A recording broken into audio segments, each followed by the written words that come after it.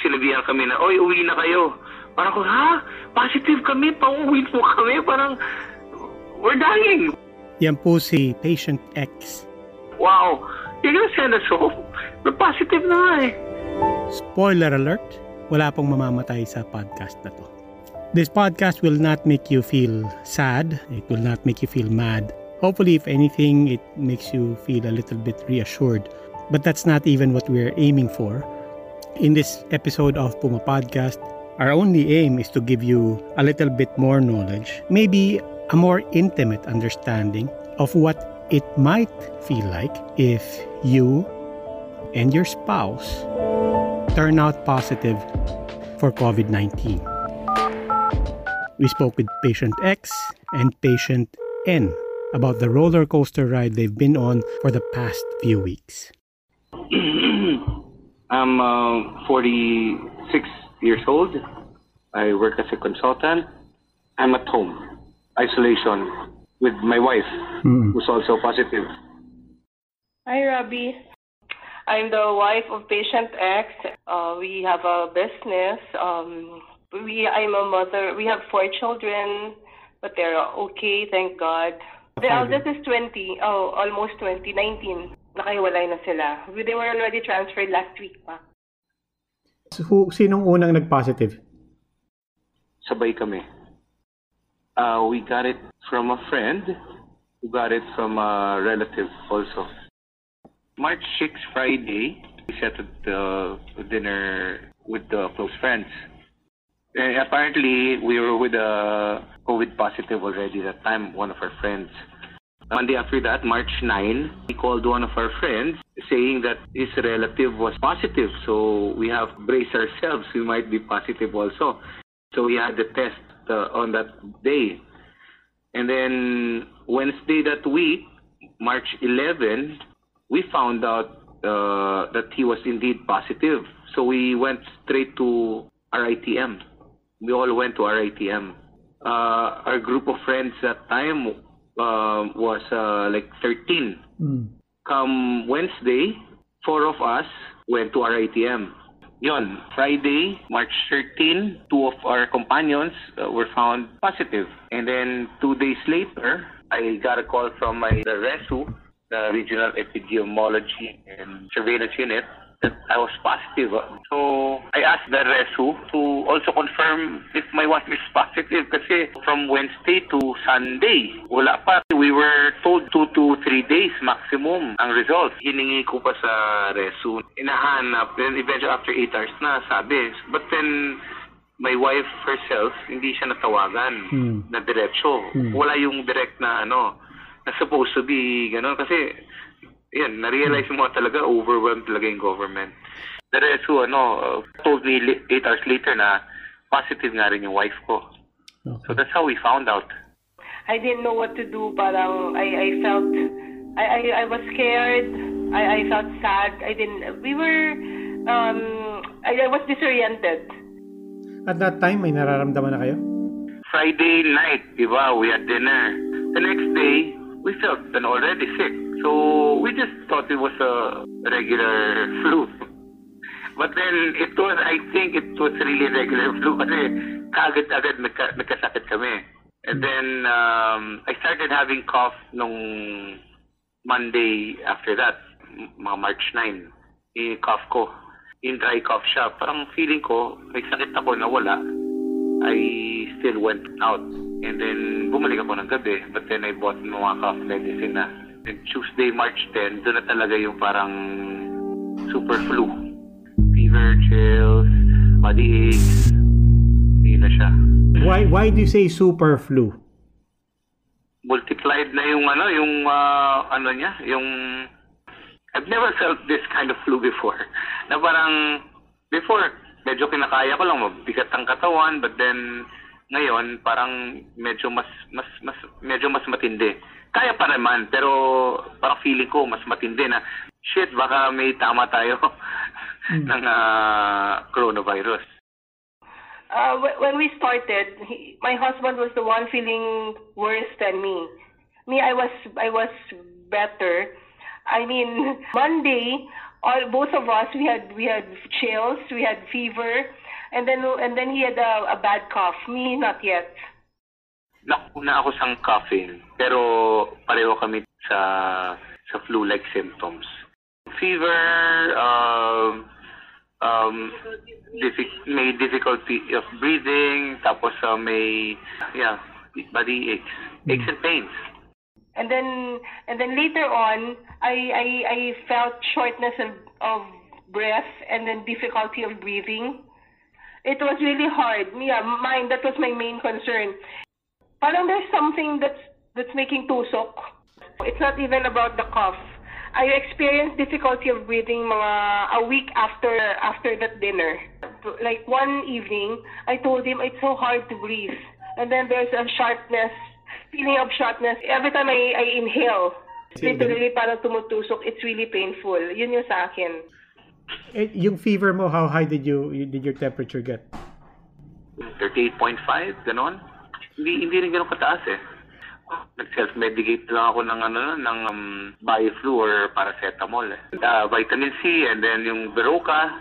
Diarrhea, did you get the diarrhea? One day lang yung diarrhea ko. If this were not the time of COVID, you could easily just assume this is just any other flu?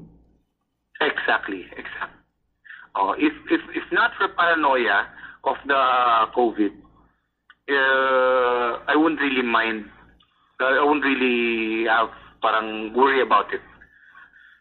Ang medyo nakakapagtaka lang rin kasi it was longer. Kasi I usually have the flu 3 days.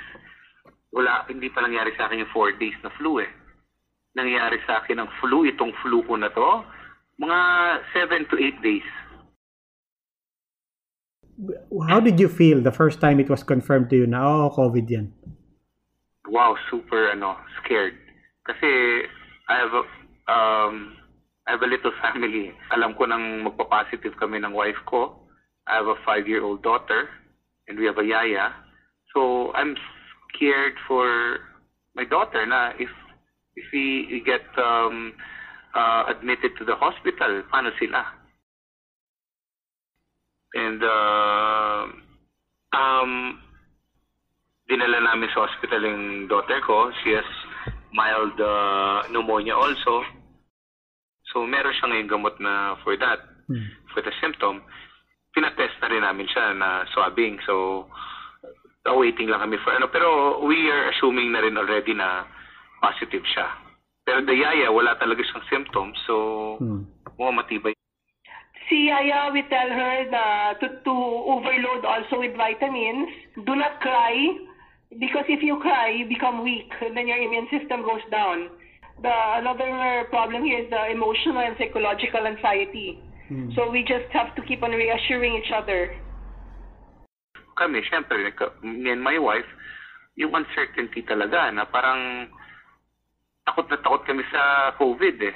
So anong mangyayari ngayon? So parang iniisip na namin, finances, lahat na. Parang mix na parang shit, anong gagawin natin sa buhay natin? Aalis tayo, tapos paano mangyayari sa bata, tapos ano mangyayari sa mga bayarin natin. Parang lahat, inisip mo lahat ng, because feeling mo, mawawala ka talaga ng mata, makukulong ka eh. Yung feeling talaga, grabe na parang you don't know where to start. And then we were trying to pack our things, habang nag-uusap nag-worry, anong gagawin. So it was really emotional. Ang bigat-bigat ng feeling talaga. I was emotional for a day. There was no definite protocol from the DOH yet on what they will do. Una, nung sinasabi sa amin we're gonna be sent home dahil mild ang symptoms, parang galit na galit ako sa gobyerno na parang ano ba to?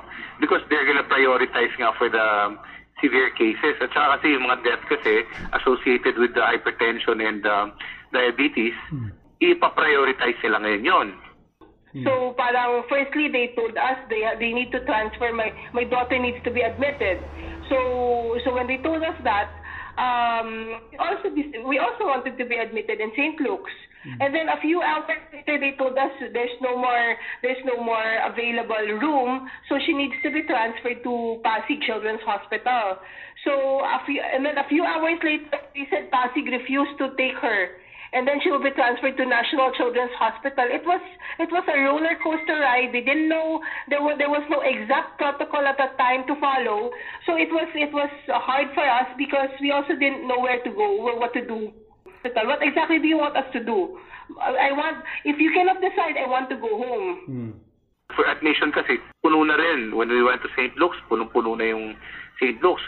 We were at the ER on standby. There's an isolation room there. We were on standby for 24 hours before nakalabas kami finally ng hospital. But when we were told na discharge kami, we were brought home because of our mild case. Takot nga, masama loob namin. But nung nag-settle na lahat, na-realize lang namin na mas okay na sa bahay, mas na mag-self, naka-isolate ka. Actually, it was me who decided na let's go home. If they cannot admit us, I cannot stay any longer in the emergency room. The more that we will die there, the more that we will get sick there with all the microbes and everything. So I told him, let's look at it this way. Maybe this is a blessing that we have to go home and follow it. Because no matter what we do, no hospital, there's no available hospital. So let's do this, let's go home. Okay. And then let's get better there. I actually started to calm down when I realized that no hospital is going to take us. So I have to have a presence of mind on what to do. This is fate. This is where it's leading us. So let's follow this. I'm happy. I'm glad that we went home. I can see that our daughter is also okay. Naka-isolate sa daughter namin, sarado lang door, and then pagkain namin, ikak na lang sa door, tapos buksan na yung door, kunin yung pagkain. Nasa room lang kami, nakasarado. We just closed, we stay in the bedroom and our balcony, that's it.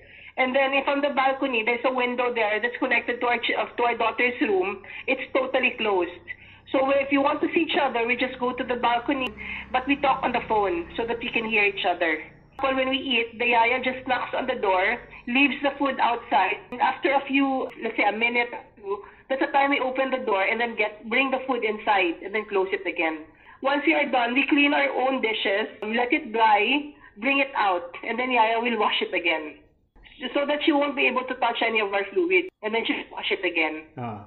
What's your emotion now? Are you worried? Right now, because I know already what happened to my body, and medyo mas naliwanagan ako when I went to the hospital and reading about it. Medyo I'm not worried anymore na at this stage because anong date na ba ngayon? 19. I had contact on the 6th, so almost 2 weeks. So parang feeling ko pagaling na ako. Hindi naman sa feeling, pero talagang right now, at this time, wala na yung dry cough ko. 2 days ago lang nawala. So I'm well na sa dry cough, sa part na yan. So parang tapos yung stage but although I have mild pneumonia. We are getting so much better now. I still continued with the medication. Actually, one medication is done for today. And then I still continued my regular vitamins.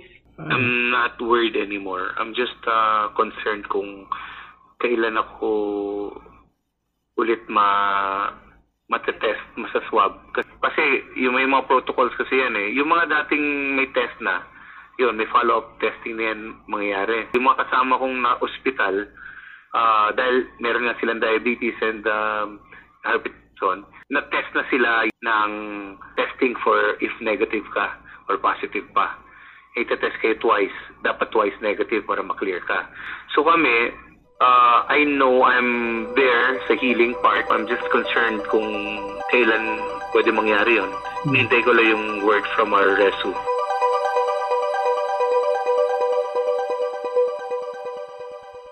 Let's pretend I'm your friend. how do you give me the bad news and you tell me I have bad news and I have good news? How do you give me the news? Okay, Robbie, I'd like to tell you my husband and I are positive. But I want you to calm down. This is okay. Get better because you are getting better now. If you don't feel any symptoms, stay at home. Isolate yourself from everyone in your home. Try to observe how you feel. If you don't feel bad, just stay at home. Isolate yourself. Home quarantine is still best. When you have fever, just take paracetamol. And then if you feel you really cannot breathe very well, then it's the time you go to the hospital. Your friends now have the advantage. You're the bearer of bad news, but now you're also the bearer of experienced knowledge. That's something your friends at least will have an advantage over you. You didn't have anyone to tell you na okay lang yan, parang matatapos din. Oo. Kasi kumaga ito, first-hand experience Kumaga, somebody real na who could say na, ito lang yan Although parang wow, hirap maghinga. Pero I can only say that for healthy people Kasi iba talaga yung iba kong kasama rin medyo nahirapan na yung mga may sinasabi nga may comorbids na parang ganon.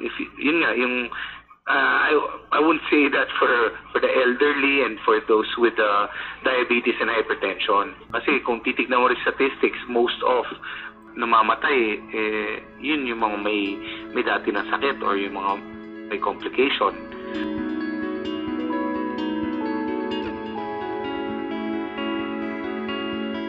Actually, it's about knowledge.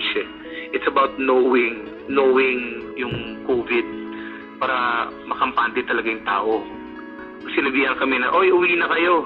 Parang ako, positive kami, pauwi mo kami. Parang, we're dying. Parang feeling ko, sa isip sa likod ng head ko na parang, wow, you're gonna send us home. We're positive na nga And then, yung medyo nagkalma na ng konti, and then later on, na-realize mo na parang better off ka talaga sa bahay kaysa yung all the stress and all the microbes in the hospital. Yeah. So, pakita ko na parang basta sumunod lang tayo para na hindi tayo makahawa, like you isolate yourself, na para hindi ka makahawa, hindi ka lumabas ng bahay, hindi ka makahawa, we're better off sa bahay. Based on my readings and yung mga nakikita ko sa media, they're saying, if you feel the symptoms, don't rush to the hospital, don't try to ride it out just like any other flu. Exactly. I mean, knowing what you know now, would you also advise na sana hindi ko na lang nalaman? No, I would rather I've known. It's better that you know so that you will be more cautious. We will be able to practice the necessary measures needed for you to be better. Because otherwise, if you don't know and you treat this as a regular flu, you have the tendency to take it for granted. Okay. Lagnat lang yan, wala yan, pahingahan ko na to, okay na. But that's not the case. You'll be more aware. You have the conscious effort to practice the necessary measures, like for example, isolation, wearing masks from other members of the family. Nakakabigay din ng kampante na siyempre bad news yung positive, nag-breakdown niya kami. Pero knowing what I know now, ride it out, okay siya eh. Pero siyempre, kunyari yung mga doktor lang magsalita sa'yo, ride it out lang, parang ikaw, what the hell? Ganun ka eh. Pero kung na-experience mo mismo, ngayon, coming from me, na-experience ko to, na parang ang binigay lang naman sa aming gamot, yung antibiotics para sa kung ano yung naramdaman kong mild pneumonia, antibiotics na para sa simptomas, ng gamot para sa sipon, pinagyan ako ng gamot para sa fever, kung magka-fever ako. Yun, vitamin C plus zinc para sa immunity mo, para papalakas. Yung natural nating na paggaling natin sa viral infection, flu, ganun lang rin gagawin. Medyo longer lang. So at the end of the day, what lingers is more of your worry for other people around you rather than yourself. I've been calling these people nga. So parang some they have the symptoms, some they have, some they don't have. And then, I just, share with them what I have. Kung nakita ko, kunyari, merong mga remarks yung doctor sa akin regarding the virus, I share it to them na lang. And then kung may nakikita ako na parang yung na-experience ko, kunyari may nakikita akong infographic sa DOH, parang, ito yun. Then I share it to them and I tell them na ito yung, kunyari, naramdaman ko, or kung minsan yung tukol sa kung why they send away people ko, no. Kasi syempre, negative naman yung mga sinasabi ng tao na grabe, sinisend away yung mga tao daw, pinapauwi lang. Pero actually, wala rin eh. Pareho lang naman gagawin mo sa ospital at saka sa bahay. Ako, I'm just saying na kung mild lang tayo at wala naman tayong ibang sakit, let's try it out. Okay yun. Pagka meron kang hypertension, pag meron kang diabetes, tsaka pat matanda ka, ayun, i-admit kayo sa hospital. And pumunta ka sa hospital. Yun ang sasabihin ko. I know you're still recovering, so I won't take any more of your time. Salamat. Yes, thank you. Bye-bye. Okay, maraming salamat. Okay, prayers up for you and your wife and especially your daughter. Pati sa yaya mo na. Thank you. Alright. Thank you, bye.